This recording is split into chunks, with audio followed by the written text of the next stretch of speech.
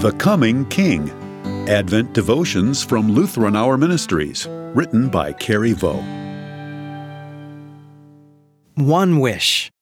Sunday, December 30th. The text comes from Luke chapter 2, verses 25 through 26. Now there was a man in Jerusalem. His name was Simeon. And this man was righteous and devout, waiting for the consolation of Israel. And the Holy Spirit was upon him.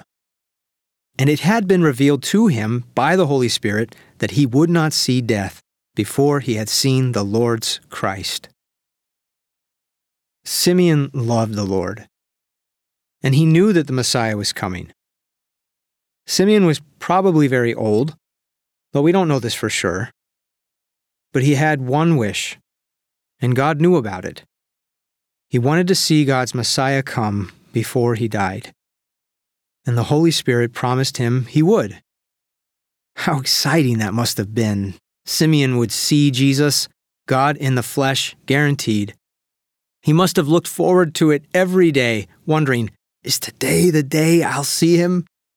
And every night as he went to bed, he knew he'd wake up in the morning because God hadn't kept his promise yet, and God always keeps his promises. Jesus would come before his death. Simeon hung on to that. And then came the glorious day when he went to the temple at the impulse of the Holy Spirit and saw a poor young couple with a newborn in their arms. This was the one.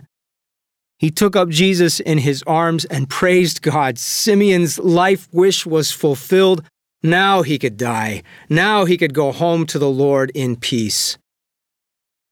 This is true for us, too, isn't it? We, too, have seen God's Christ, not with the eyes of the body, but with the eyes of faith. God's Holy Spirit has revealed him to us. We have seen him in the Bible. We have eaten and drunk his body and blood at communion for us, too. It is Jesus before death. We don't have to wait. We have him now. Jesus promised his disciples, I am with you always, to the end of the age. We will not go through death alone.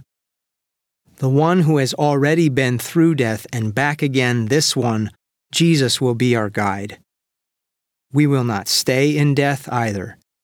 Jesus, our risen Savior, promises to raise us from the dead as well. Christ before death. That's the right order. And that is the way God has given Jesus to us as well. We pray. Father, thank you that you have given us your Son now, in this life, so we don't need to be afraid of death. Amen.